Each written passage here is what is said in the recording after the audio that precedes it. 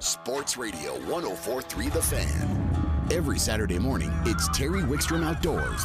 Terry takes you inside the outdoors. You know, hunting, fishing, camping. It's Terry Wickstrom Outdoors. Now, here's Terry. Terry Wickstrom Outdoors is brought to you by Honey Smoked Fish Company's Smoked Salmon. The secret is in the fire. It is time for our Tightline Outdoors segment. Nate is somewhere deep in the woods chasing elk, so joining us to talk some fishing is Matt Ensley. Good morning, Matt. Good morning, Terry. How are you? You know, I'm doing good, and I was thinking about, I'm going to talk about this later in the show, that I used to do so much hunting myself in the fall, and I'd almost forget to go fishing, and it is some of the best, most spectacular fishing of the year. It's some of the nicest time to be out there. And during as I got older and busier, I had to make choices, and I put the shotgun and the rifle away pretty much. I still do some shooting and hunting, but not as much, and really concentrated on the fall fishing. And I know you're going to talk about what's going on out there right now, but not only is it great fishing, but the crowds go away, and it's such a great time to be out, Matt. You're absolutely correct. Fall is my two favorite times are fall and spring of the year. As water temperatures begin to change, it activates the predator fish, and they feed up aggressively, particularly in the fall.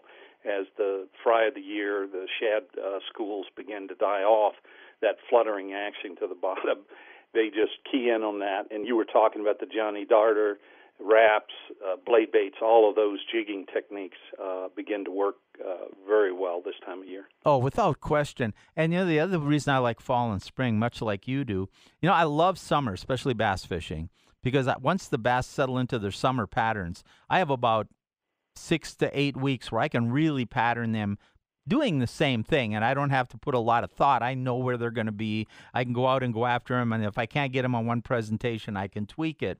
But spring and fall, whether it's walleyes or big bass or smallmouth or crappies or catfish, it's just more big fish are vulnerable. You're absolutely correct. It's been an amazing fall so far. It's been mild. Water temperatures are still quite warm, considering that we're moving into the latter part of October. Most of our lakes, the larger lakes, obviously will hold their temperature longer, but water temperatures are still just below 60, high 50s in some of the bigger lakes, and some of the smaller lakes, 55, 54. So that's extremely warm temperatures, and I'm still using, I guess you would call it summertime patterns. Up until about a week ago, we were catching fish on buzz baits, still catching fish on spinner baits, chatter baits, moving baits, fishing around the edge in the littoral zone where the fry of the year and the bait fish hide prior to the temperatures plummeting, and then they'll move deep. Now, are you seeing, because we've had some awfully cool nights, it's going to be cool tonight again, is it starting to change? What lakes in particular have you been looking at, and are we starting to see that change take place now? Yes. Since that last, or the only snowstorm we've had, the temperatures have dropped 3 degrees in most of the bodies of water, and the change has begun. You know, lakes that have grass in them, I love fishing the remnants of the grass this time of year. The fish in the summertime, you mentioned summertime fishing, grass beds are at their strength. The fish hide in them. The bait fish are there. Everything from, you know, baby bass, baby fry, perch, shad, you name it, shrimp. They're all crawdads buried in those grass beds, and it's sometimes very difficult to get a bait into the grass bed and in front of a fish. Right now, most of those grass beds are about half to, you know, 2/3 gone, and the fry are moving right to the bank just prior to the temperatures plummeting, and you can throw baits. Literally, we're throwing spinner baits, chatter baits, jerk baits right on the bank and pulling it into the water. The water will boil where the predator fish are just sitting there waiting for those fry to come out. And that has begun to change. Some of the fish are beginning to move deeper as those grass beds die. But it's still going on. I was out yesterday and caught 3 very nice fish fishing right in the grass in 2 foot of water. Now, I know that Ronnie Castiglione is going to join us, and he does some later on in the show, and he does some very similar things this time of the year, especially as the water is dropping and running out of those. That's another factor that does take effect, too. And not only the temperature's dropping, but typically this time of the year, the water levels are dropping a little bit, too. correct. The lake I was fishing yesterday, it's down 6-8 feet in water level from the summer peak. So, yes, that has a bearing on it too. It exposes the grass beds, and they die a lot quicker. Now, why don't you we're going to have a beautiful weekend. The Broncos are playing tomorrow night, and we're going to have some beautiful days early in the week. Why don't you kind of take a couple bodies of water that if somebody wants to get out for a day, maybe near the metropolitan area or anywhere, as long as it's not a 2-day drive, I guess, how you would approach something today. And, of course, they can always get guide trips with you guys. But let's just say they're heading out. Somewhere they might go today or tomorrow, but where they might also go next week. Sure. I'll start with some of our walleye lakes. If you're going to target walleye, let's take Aurora, for example. You're in the change period where they're beginning to move extremely deep, but you can still catch fish early morning, late evening, right on top of the main lake points, throwing jerk baits. I think one of the largest fish of the season just recently was caught out there off the dam with a jerk bait. It was 12 pounds. So starting early and late in the day, low light periods, go right to the bank over the remaining grass beds and throw a jerk bait. If you move off to the edge of the grass beds, you can throw blade baits and jigging wraps and follow them all the way out. Later, also the nightcrawler bite out at Aurora is still going, using a bottom bouncer, slow death hook, or just a single hook. Lindy rig type setup in a little deeper water in the 20 to 30 foot range. At Chatfield, if you're going to Chatfield, you want to throw jigging wraps, blade baits on humps and transition areas that drop off into deeper water. The road beds out there are extremely popular and hold quite a few fish.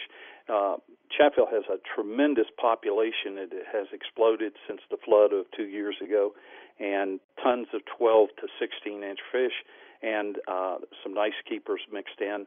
You'll catch a lot of numbers out there. Also, the bottom bouncer nightcrawler setup is also still working because the water temperatures are still in the 50s. Once it gets down in the low 50s, that'll change. That's what I was just going to ask you. Typically, what I see is once you start approaching 50 degrees, that nightcrawler bite kind of shuts down. Not that a fish won't need a nightcrawler year-round, but it really is. You can spend a lot of time without much productivity. Correct. Yeah, it's all water dependent on water temperature as to when it totally transitions to the jig bite. And the reason for that is the bait fish have to begin to die and stress. And when that happens, they key in on those dying bait fish, and then the jigging pattern is just awesome. Well, people think that trout get focused on a bug. You get walleyes and smallmouth and crappies and catfish focused on those dying bait fish. And they're every bit as focused. They just don't want anything else unless it kind of triggers that same instinct, because it's such an easy meal. It's high protein. It's available to them. But that becomes really, you start to really depend on your electronics, don't you?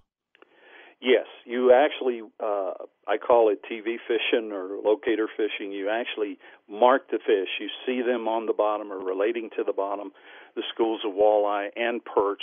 And you jig straight down under the boat or a short cast away from the boat and work it back to the boat. And they will just whack those darters and also the jigging wraps as well as blade baits. What about the bass? You've been talking mostly walleyes. My experience has been the smallmouth can act a lot like the walleyes as far as chasing that bait. The largemouth will at times, but if there's other alternatives, they may be in a little different place. Yeah, the largemouth will try and remain as shallow as they can until the water temperatures plummet. And I've been just killing largemouth at Quincy Reservoir using chatterbaits and spinnerbaits. I had one client on October 1st. I posted a video. The gentleman had the largest stringer of the year. It was in the 20-plus pound range of 5 fish that were all over 4 pounds, and his kicker fish was in the 6-pound range. So all of that was on a chatterbait in 2 feet of water. Now, they're up there chasing those fry, minnows, perch, which was in the grass bed, but as those grass beds die, I can't tell you how important it is to fish shallow for the largemouth right now. And how long is Quincy open to boating? Quincy and Spinney close the end of October, so we only have a short period of time here, a few weeks, to get in on some of this action. No, you're absolutely right. Anything else you're seeing around? We got a couple minutes. Anything else you want to kind of bring people up to speed on as far as some bites? Are you seeing much trout activity on the Front Range? Yeah, the spinney has just been crazy. Will and Nate both have been up there fishing for trout. Jerk baits and chatterbaits, again, extremely shallow water on the bank, 2-3 feet of water, working the baits through the grass. It can be frustrating, but when you hit the grass, just rip the bait, and you go to rip it, and they just hammer it as you pull those baits free from the grass. You know, and some of the kinds of fishing we've been talking about, and the glide baits like the Jigging Rap and the Johnny Darter and some of those may change this a little. But when we used to chase these almost exclusively with jigging spoons, which, by the way, is still a fantastic presentation for this time of the year, I think people had a tough time looking at that piece of metal, Matt, because we've got such – our crankbaits are so painted and sophisticated. Our soft baits feel alive. It was hard for the angler to get confidence in these just hard pieces of metal. Right, but it's hard, once the fish move deep, and our next front that we have, which usually occurs Halloween, the week of Halloween, you can count on it, it will plummet those temperatures another 3 degrees, and that's when that transition will be complete. And they'll move in 20, 40, 50 feet of water, and at that point, trying to get a crankbait or almost any other bait other than a Jigging Rap, a darter, a blade bait, or spoons. And I'm glad you mentioned spoons, because one of our best lakes in the state for using spoons is Pueblo, and they still produce aggressively. They would produce here, but most of the people in the metro area follow the crowd, throw that Jigging Rap, throw that blade bait, and they're having success with it, so I can't knock that. But I'm a big proponent of spoons. I make a lot of them myself, and I go to Pueblo the month of November. Look out. That's a great lake to fish using spoons. Well, I was just going to bring up a couple of the points you just brought up. Number one is, we used to catch these fish on jigging spoons at an incredible rate, and big fish too. They didn't quit reacting to jigging spoons. It's just the more popular presentation, maybe something a little different, or maybe something that somebody's caught on to. The Raps, the Johnny Darters, and some of that is the rage right now. It kind of went from jigging spoons to blade baits to the glide baits, but all three of them are still incredible presentations, and I keep all three in my tackle box. And you mentioned Pueblo. I've fished Pueblo all winter long at times, although I don't like fishing when the fish get like 80 to 100 feet deep, because you don't know if you're going to get a keeper, and it's almost impossible to release them at that point. But Pueblo, I did the original research for In Fisherman's walleye critical concept books on walleyes on Pueblo. I did a television show using the jigging spoons with Tom Bruno, who was a professional walleye trail fisherman at the time. That's on my Facebook page right now. If you go to my Facebook page and scroll down, I had Karen post it. I said like I do the work, Matt, right? But but I had Karen post it on the Facebook page just to show, we're finding them on the electronics, and you couldn't have hit the nail on the head better than Pueblo Reservoir, because the boat ramps are going to stay open. You've got a number of species of fish that'll go after these baits. And it's if you want to go out and learn to do this and have success, I can't think of a better lake. Absolutely. I have fished Pueblo all the way up to Christmas with jigging spoons. It is my favorite technique down there. It's a canyon lake. It's a lot of rock, a lot of shale rock. So, with a single hook or with a treble hook on a spoon, you don't hang up as much as you might with a Jigging Rap, which has hooks all over it. Oh, you're absolutely right. And I'm going to get back to the point you made, too, about it being TV fishing. If you try fishing jigging spoons and you're not seeing fish on your electronics, you're going to go home with a sore arm and not too many fish. I say move. If you're not seeing them on the locator, move, because they're there. You just got to move around to find the schools, because they will be tightly packed. They're not spread out over an entire area. They'll be on one particular spot, typically where you find shad balls or shad schools or bait, in the case of perch lakes, balled up, and you'll find the walleye right below them. You're absolutely right. Matt, we're out of time. If people want to book a trip with you guys at Tightline, how do they do that? Go to Tightline Outdoors, our website. You can give us a call at the phone number that's listed there, and we'll be glad to set you up with a guide trip. All right, my friend. We'll talk to you again soon. Great information as always. Thank you, Terry. You bet. Thanks, Matt. Terry Wickstrom Outdoors is brought to you in part by Honey Smoked Salmon. The secret is in the fire. Brought to you in part by Sun Power Sports, Colorado's largest ATV and motorcycle dealer. It is time for our Ask the Expert segment. And today's question, by the way, I'm having trouble, guys, bringing... I got it. I wanted it. Will Dykstra was going to be our expert, and I had trouble on the phones. Today's question is from Bud in Commerce City, and he goes, "Hi, Terry. Looking to fish Taylor Reservoir October 20th and 22nd.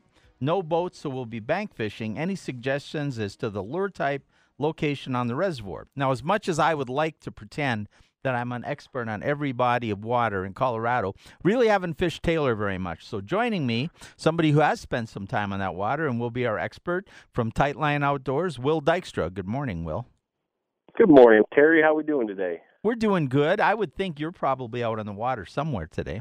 I am. I'm actually sitting on the roadbed out here at Chatfield. We're throwing some jig and wraps and blades around today and enjoying this nice fall weather we got. Well, I'll try to get a report if we have time when we're done. But let's get to our question. I know you used to fish Taylor a lot. And correct me if I'm wrong, Will, but Taylor's got great trout populations. Obviously, they come up the river. It's famous in its tailwaters. It's got lake trout, pike, and those are the main species. Yeah, those are the main species that you're going to see at Taylor Park Reservoir. And, this time of year and that weekend, the 21st and 22nd, on the calendar for me over the years, especially growing up, we spent a lot of time fishing a lot of those high mountain lake trout lakes this time of year. A place like Taylor Park Reservoir you're gonna have opportunities of catching a lot of those fish that are starting to spawn, coming into spawn. So we're talking about a lot of lake trout, and we're talking a ton of really nice browns come up out of the lake. And the two places that I focus on, if I'm bank fishing, if I'm confined to fishing from the shore, I'm going to spend the majority of my time targeting either lake trout or brown trout this time of year. You can also target pike, and we'll kind of talk about what we would do, from both sides or from all three of those species. But for the most part, as far as those browns go, this time of year, they're gearing up for the spawn. They're starting to run into the inlets. Both Willow Creek and Texas Creek are going to have some really nice browns coming in there. And, so what I typically am doing is I'm throwing a 4 to 6 inch floating jerk bait. My favorite over the years has been that 4.5 to 5 inch floating Rapala, and just that black and white color has been a really good producer. And basically, you're just working these baits, power fishing with the jerk bait, essentially, at the mouth where the river's dumping into the lake, and you can even walk up into those creeks and catch some really nice fish. You look at these streams that are, 30, 40 feet wide at the most in some of these places, and you have a chance of catching a 5 to 7 pound brown out of these small creeks just because they're running up there to spawn right now. Well, I think, Will, a lot of people, when they're fishing trout, get afraid to throw a jerkbait that big, but that shouldn't be the case, should it? Absolutely not. And this time of year, you'll catch a lot of 14 to 16 inch fish on that size of bait too. So you're not weeding out opportunity just to try to catch a big fish. You're still going to catch numbers of fish, whether they're 12 to 14 inches or that 16 to 18, even upwards of that 20 to 24 inch range. So, and I'd say that's pretty much indicative of just about any of these high mountain lakes that have browns in them. Focusing on those inlet areas, you're going to catch a lot of nice browns. What about the lake trout now? Go ahead, yeah. As far as the lake trout go, you're going to focus on a lot of those rockier areas, the stuff that's kind of towards the dam from the general store there, or the marinas. You can go throw, tube jigs are probably one of my favorite Laker baits, and we use those basically year round for Lakers. But you can do the same thing that we talked about with the trout with a big floating jerk bait or a suspending jerk bait and catch a lot of those fish. These fish are staging to spawn or starting to spawn, and which means that they're going to be aggressive. So you have a chance of catching a lot of these fish. They're coming in shallow, but I always do best focusing on those kind of rocky, boulder-like shorelines where those fish are going to be stacked in. So as far as the lake trout go, focus on, throwing something, moving it quick. For me personally, I don't catch a lot of lake trout in the fall, especially from the bank, fishing slow. And something else you don't want to overlook is actually casting close to parallel to the shoreline as you possibly can, and fishing those, basically fishing parallel to the shoreline up each side. You can catch a lot of fish because they're actually, when they are feeding, they're trapping, small trout or suckers up against the bank. So that's kind of the bread and butter tactic for me. We're talking about chasing lake trout from the shore. Now, a point I want to make, and I give people the same pointer at Granby. I like to use a lot of the same baits you do, really go into those baits. But a lot of times from shore, especially if you're not an adept angler, casting a spoon, because you can get some distance on your cast, whether it's along the shore or out, and you can fish it at a pretty good pace, can really be effective too. Absolutely, and that's again, the spoon, that's something we talk about, especially, in the guide business, is it's a cast and reel type of lure that doesn't take a whole lot of technique or perfection. And if it's something where you're just getting into it, always having something like, for years we caught fish on that kind of gold and orange crocodile spoon, or a large Castmaster, that style of spoon. You're just casting and reeling and mixing in some pops and some jerks here and there. And, again, it's mimicking something that's in every body of water, and that's some kind of minnow.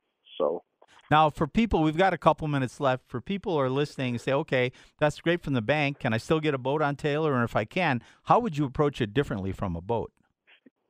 I want to say that I believe Taylor has closed to boating for the year.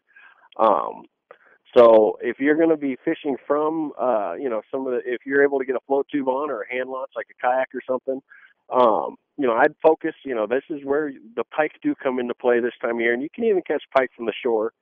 But, again, if the vertical jigging for the lake trout will work along those rocky shorelines. But for me personally, like I said, I like throwing stuff that's working quick.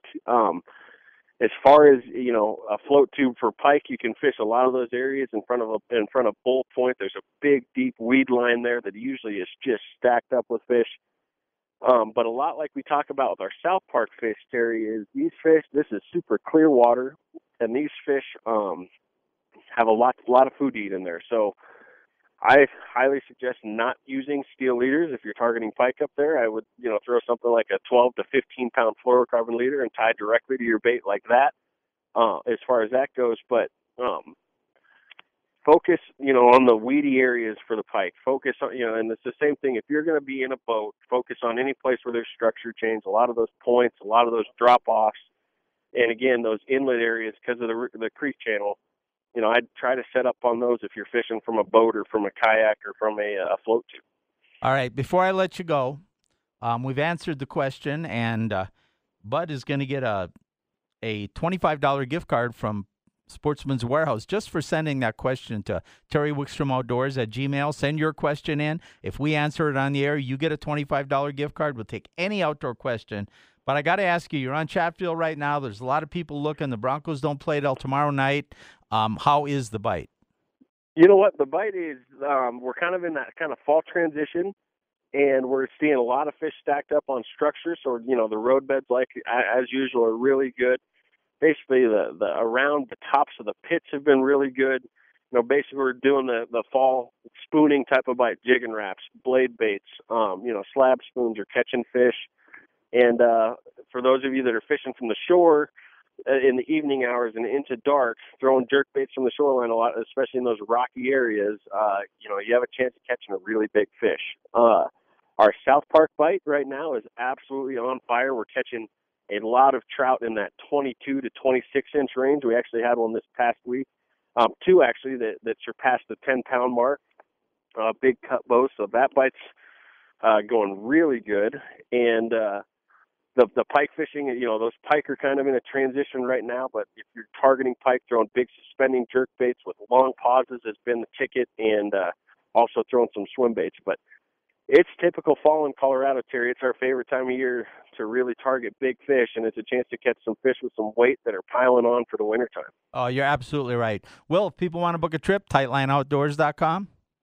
TightlineOutdoors.com. You can find us on Facebook, and and we try to keep everybody up to date on what the bite is as well. So. All right.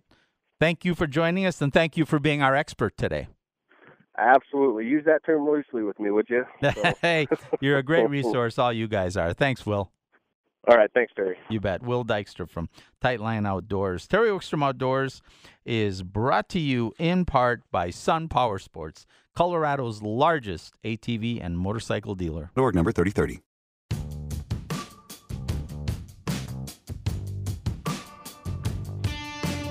Terry Wickstrom Outdoors is brought to you in part by Sportsman's Warehouse, America's premier outfitter. I want to cover a few points that we've been kind of alluding to during the show before we get back to another guest.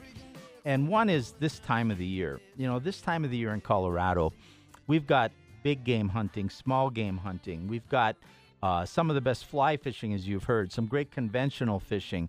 We've got waterfall season. We've got upland game starting. Very difficult sometimes to choose what you want to do or try to split your time between all of them. Tough situation, right? We try to keep you really appraised of everything in the outdoors. Now, I can't possibly, as much as I'd like to think that I can be, I can't be the expert on every situation, every question that you have. That's why we have contributors like Will, who was just on doing our Ask the Expert segment. By the way, that's a tremendous way for you to get your outdoor questions answered. How that works is you send your outdoor question to Terry Wickstrom Outdoors at gmail.com, and it can be fishing, hunting, camping, hiking. It can be outdoor clothing, boots, Gore-Tex suits. It can be outdoor cooking. It could be anything really outdoors. If we choose to answer your question on the air, you get a $25 gift card from Sportsman's Warehouse just for sending it in.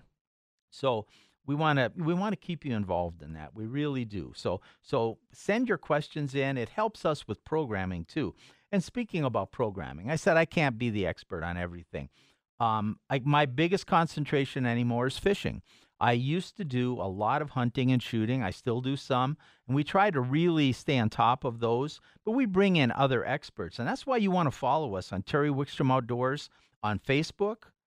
Because right now, like we had a tackle talk earlier in the show, that question is going to come up on Facebook. Okay, so you're going to be able to see or hear that podcast. And speaking of ways you can follow us, if you go to Terry Wickstrom Outdoors, what you find is that you get links to my podcasts, the important ones. You'd find out that coming up in just next week, the Director of Parks and Wildlife is going to be on with us. And you'd find out that that we're going to be broadcasting at a remote in a couple weeks. All these things are on Terry Wickstrom Outdoors on Facebook. And then we put a link on Facebook to my column in the Denver Post that I write every week. So it kind of keeps you up on the topics we're covering. And that's always tied to a podcast. And every time we put a new TV show up on YouTube, it's but there. So Terry Wickstrom Outdoors and Facebook is really the way to follow us and stay up on what's going on with Terry Wickstrom Outdoors. So join us there. Before we do go to a break, though, I want to go to the phones. And joining us is one of our favorite sponsors. These people have been a sponsor of mine for, it's got to be going on a decade now. And the reason they are is not because they're generous people or not because they pay me, but because they make an incredible product, and I can't say enough about it. And joining us from Honey Smoked Fish is Skylar Mason. Good morning, Skylar. Good morning, Terry. I'll tell you what, it's easy for me to promote you guys, Skylar. I talked about it earlier in the show. I had to share a secret that this morning my belt was a little tighter than normal, which means I got to start behaving. But that means I can enjoy more honey smoked fish, the salmon, because it's such a healthy food. Absolutely. The fact that it's a diabetic-friendly product, no sugar ever added to the salmon because the honey's actually in the firing system, not on the salmon. Gluten-free, certified kosher. It's rich in omega-3s. It's such a healthy, nutritional product. And like you said, it tastes so good. Oh, it's just, the problem I have, and you guys need to start coming on and giving more of the recipes like are on your website. The problem, and I use it in recipes. I make a spread. I use it in omelets. I use it in salads. I use it in pastas. I just love it. But the biggest problem I have with it is that I eat too much of it while I'm trying to prepare the food. Absolutely. And we love to help our customers out and provide the recipes to be able to incorporate using our honey smoked salmon. But the best chef is yourself, is the customer themselves. And what we're really trying to promote is a superfood ingredient to upscale any dish. So when you already have your secret famous recipes that you already make, or whether it's a to-go salad, or all you want to do is upscale a baked potato, use the fresh honey smoked salmon to upscale any dish. Where can they find it, Skylar? Find in Costco, Sam's Club, Safeway, King Soopers, and Sprouts. Hey, thank you so much. And the product is just phenomenal. It's always in my refrigerator. Thank you. Remember, the secret's in the fire. You bet. Thanks, Skylar. Terry Wickstrom Outdoors is brought to you in part by Honey Smoked Salmon. The secret is in the fire. Terry Wickstrom Outdoors is brought to you in part by Sportsman's Warehouse, America's premier outfitter. We're going to go right to the phones. Joining us, as he does every other week at this time, Ronnie Castiglione. And Ronnie, we've been talking a lot about fishing because it's one of those times of the year when, a lot of people are hunting. A lot of people have quit for the year. But, boy, if you're out there, there's some great opportunities. But it is a transition time. And I know this is the time of the year when you really flourish. It's one of your favorite times. So I want to make sure we get your take on what's going on out there. Yeah, absolutely, Terry. Fall is one of my favorite times of the year. There's no doubt about it. And it's definitely the opportunity and the time of year where you can get out there and maybe catch the biggest fish you're going to catch all year this time of year. But one thing that anglers have to keep in mind, especially right now, Terry, because, we're not really into late fall at this point. The water temperatures haven't really dropped very low yet. The weather's changing dramatically from day to day. Conditions are changing dramatically from day to day.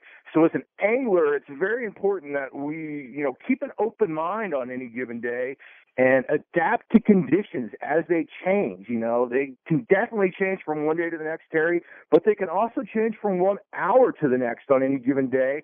And if you get stuck doing one thing, if you think you can come back to the lake and catch fish the way you caught them the last time you were on the lake, if conditions are completely different, Terry, you may not be able to catch those fish. So you kind of got to have an open mind, and you got to run through a variety of presentations and adapt to the conditions, Terry, on any given day. If you go about your, doing that, then you're going to be more successful than if you kind of get focused on one particular thing, Terry. Well, I know, and you and I have fished together a number of times in the boat, and we've been out, and, if you go out in the spring, it's very much like the fall, except the way conditions change are different, but they change.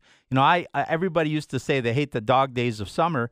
Well, as an ex-tournament bass fisherman, I used to love those because the fish I found at the end of July were doing the same thing at the end of June, and through about an 8-week period, there'd be some change, but I pretty much knew where to go get them. This time of the year, you're right. This would be a great time, Ronnie, if you took that fishing app from Colorado Parks and Wildlife and started keeping a log of what you were experiencing, but make sure you put the water temperature in there, right? Yeah, water temperature is very, very important. The other thing that I really kind of track this time of year is I'm looking at those cold fronts as they're coming and going, Terry, and I'm paying attention to the barometer a lot this time of year as well. I personally, as we get into fall, I really like to get out as the barometer falls. When we have low pressure approaching or we're sitting under low pressure, it tends to be that the bite is really, really good in the fall when you have low pressure. It may move the bait fish a lot shallower on any given day, and that brings the predators shallower as well. When we get those post-cold front days and you get those really bright kind of bluebird days and you get those high bright sun and not a lot of clouds, well, those are really cool conditions to be out in, Terry. It feels like, oh, this is great out here. But a lot of times the fishing can be really, really tough in the fall when conditions are like that. So, it's important to pay attention to those kind of things. I'm also looking at the wind a lot this time of year, Terry. I want to know if the wind's going to be blowing, what direction the wind's going to be blowing. If the wind was blowing all night long, I want to know what direction it was coming from. Wind will definitely move fish around, and there's that common belief, that wind will kind of blow the bait into a particular area of the lake. It's not necessarily that it's blowing the bait around, but it may be blowing some of the other food that's in the water column around, some of the plankton and whatnot. It also is definitely going to, cause a particular bank to maybe form a mud line or something like that this time of year. And so knowing which direction the wind was blowing can definitely affect where I'm going to go fish on any given day, Terry. So, I turn into kind of an amateur weatherman this time of year, Terry, as I'm trying to plan my trips. And a lot of it is just kind of paying attention to that. That way I have a good idea when I get to the lake, where am I going to start off? What am I going to look for? But on any given day, Terry, things can be dramatically different. Electronics are going to be really, really key this time of year, especially if the bait fish aren't showing themselves on top. You really got to utilize those electronics. You got to get out there and you got to scan around. Use those fancy side scans if you have them to locate those balls of bait or to look to see which bank on the lake maybe that bait is blown up to. And those are going to be the areas I'm going to focus on this time of year, Terry. No doubt about it. I got a couple points I want to make that I want to get your opinion on. Sure. You talked about this time of the year, the cold fronts and the fronts coming in. And we both know that typically during the entire year, the front coming in, a frontal condition, prefrontal, usually you find the fish more active in those bluebird days, just like you said, make them tougher. But there's another thing I think that happens in the fall that doesn't happen as much, certainly in the spring, but it doesn't happen in the summer as much either. And if you can find a lake where the water is cooling 3 or 4 degrees colder than maybe the lakes around you, and you get that front come through and you have that bluebird day, I know we both like to target shallow fish whenever we can because they're easier to catch. They're up there feeding. But if you really have that post-frontal condition with those blue skies, that's the day to find that lake that maybe is a little colder, that maybe the bait fish have been stressed a little bit, because those deep fish aren't going to be as affected by that. Yeah, absolutely. And along with those lines, on any given day, Terry, I'm going to try to judge whether or not I'm going to be fishing vertically or horizontally. And conditions are definitely going to affect that. On those real bright, calm days where the sun's out, midday, it may be tough to get a fish to bite horizontally. Real early in the morning and real late in the evening, you're always going to have those low light conditions. So on even those real bright, sunny post-frontal days, you still at times can get up there right before the sun really gets up, and you're going to have a feed happening right there. So you can take advantage of that. If the day is bright and sunny and there's not really any wind to speak of and that kind of a thing, then it is a good opportunity, just like you're talking about, as far as getting on top of fish and vertically dropping to them. And one of the reasons that is good that time of day is, yes, those fish aren't as affected because they're down there deep, but it also affects the boat that you may be on a lot less as well, because you're not blowing around and bouncing around in the wind of the lakes trying to hold your position, trying to do anything like that. With clients, Terry, I get clients out on the boat, and inevitably this time of year I'm teaching people how to fish vertically a lot. And I get a lot of inexperienced clients on the boats.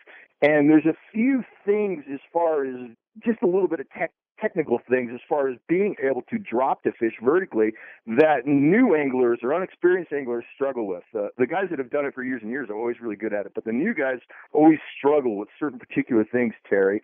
And so a couple of those things, Terry, real fast, is one thing that a lot of people struggle with is how do you get that presentation down to that depth you're looking at?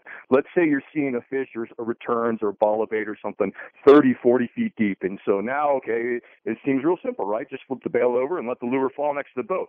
But, there's a little bit of a technique that you have to do there as far as how to rip that line off the reel in order for that to be effective. What I find clients do a lot of times is they just want to flip the bail over and just let the weight of the lure pull the line off the reel as it's falling through the water column. That's not really what I want them to do a lot of times, Terry. And so what I end up teaching them is that, no, what you want to do is you want to, initially start with your rod real high, and then follow that lure down with the rod chip, with the bail closed as that lure is falling, and that may be for 8 or 10 feet, depending on a few things. And then once your rod is kind of pointed down at the water, Terry, and now you need to get more line out, you reach down, you flip the bail over, and you vertically lift your rod real quick in order to rip that 10 feet of line back off the reel real fast. You shut the bail over back now that your rod's pointed up high, and you lower your rod with the lure as it falls. That way you stay in contact with it. That way you keep slack from building up and getting on the spool. And that way you're also not having problems as far as twist and things like that happening when you're doing that, Terry. Plus, you're in contact with it so you can feel a strike on the fall, and a lot of times the strike does come on the fall, Terry. So that's one technique that clients that are getting out or new people that are getting out, they need to understand, just basically how to drop the lure down to them. And then the other thing I see all the time, Terry, too, as well, is in that vertical presentation when you're ripping that bait vertically, one thing I see people do a lot of times is that they utilize their wrist a whole bunch with that rod, Terry. So they just kind of utilize the wrist and swing that rod tip up so that it's close to them and it's vertical. The problem with that, Terry, is that then the line swings in towards the rod as you lift the rod up like that. And now inevitably somebody who's inexperienced with that ends up twisted on the rod tip. And twisted on the rod tip is a good way to miss a fish. It's a good way to break a rod if a big fish gets a hold of it. And it's definitely going to cause you some problems. So the other thing I work with clients when we're doing that, Terry, is I get them to use more shoulder and less wrist and get them to vertically kind of lift the rod, but keeping it more parallel to the surface of the water as they lift it up, and then they follow it back down, as opposed to just swinging that rod tip up with your wrist like that. Just those two little tips right there, Terry, will dramatically improve somebody's ability to get out there and fish vertically if they've never done it before, Terry. Just doing that will dramatically improve it. Ronnie, 1 minute. If somebody wants to get out fishing next couple days, either a bank or a boat, where would you go? Well, it's a good time right now to head up to some of the mountain lakes. There's no doubt about that. So North Park and South Park are both fishing very, very well if you're looking to get into some trout. The cool thing about right now, Terry, is that you can kind of pick your species and kind of determine where you want to go. If you're looking for walleyes, some of the lower lakes are fishing very, very well. Jackson Reservoir out east is fishing very, very well right now for pretty good-sized walleyes, Terry. Guys are catching walleyes out in Jackson that are in that 5 to 7 pound range, and they're catching a lot of them out there. So Jackson's a good choice. Some of the, kind of low mid-level lakes, like you were talking Horseshoes and Carter, are both fishing really well, but they can dramatically change from day to day right now, those lakes. So those lakes are definitely ones you want to time properly. And then lakes like Boyd, and some of the other kind of lower bass-oriented lakes, we're definitely seeing the fish moving to the edge of the grass, that kind of thing, and we're seeing a lot of suspended fish. So you can get out there and you can kind of catch those fish as well. Fishing's going really good. But if I was going to do one thing or the other, Terry, I'd be either heading up to North Park or I'd probably be heading out east to Jackson. Those would be my two choices, Terry. All right. We got to go, Ronnie, but great information as always. Thank you so much. All right, Terry, you have a good one. All right, Ronnie Castiglione, always great contributor, great information. One thing I do want to tell you, something that's going on this time of the year too, if you're just a weekend angler, you don't want to do a lot of sophisticated fishing, or you don't have a boat, the water's cooling on all the front range lakes. They are heavily stocking. Carter was just stocked with a huge amount of trout. Go to the stocking report. You can find a link to it on my Facebook page, Terry Wickstrom Outdoors. Check the lakes that have just been stocked with trout. We just got an on-the-water update from the Schreibers, who are, believe it or not, at City Park in Fort Collins. It is on fire for trout right now. And that's just an example of what's going on up and down the Front Range. Find that stocking report. Get out there. You can have the time of your life in great weather, and you're probably 20 minutes from your house. Make sure you join us every week, every Saturday from 9 to 11 for Terry Wickstrom Outdoors. Follow my column in the Denver Post, but most of all, follow us on Facebook at Terry Wickstrom Outdoors. It's the key to what's going on in the show, what's going on my TV, and what's going on in my Denver Post articles. That's Terry Wickstrom Outdoors on Facebook. And remember, next week, the director of Colorado Parks and Wildlife will join us for a full hour. You're listening to, we want to say thanks to Kyle, thanks to Karen. You're listening to 104.3 The Fan.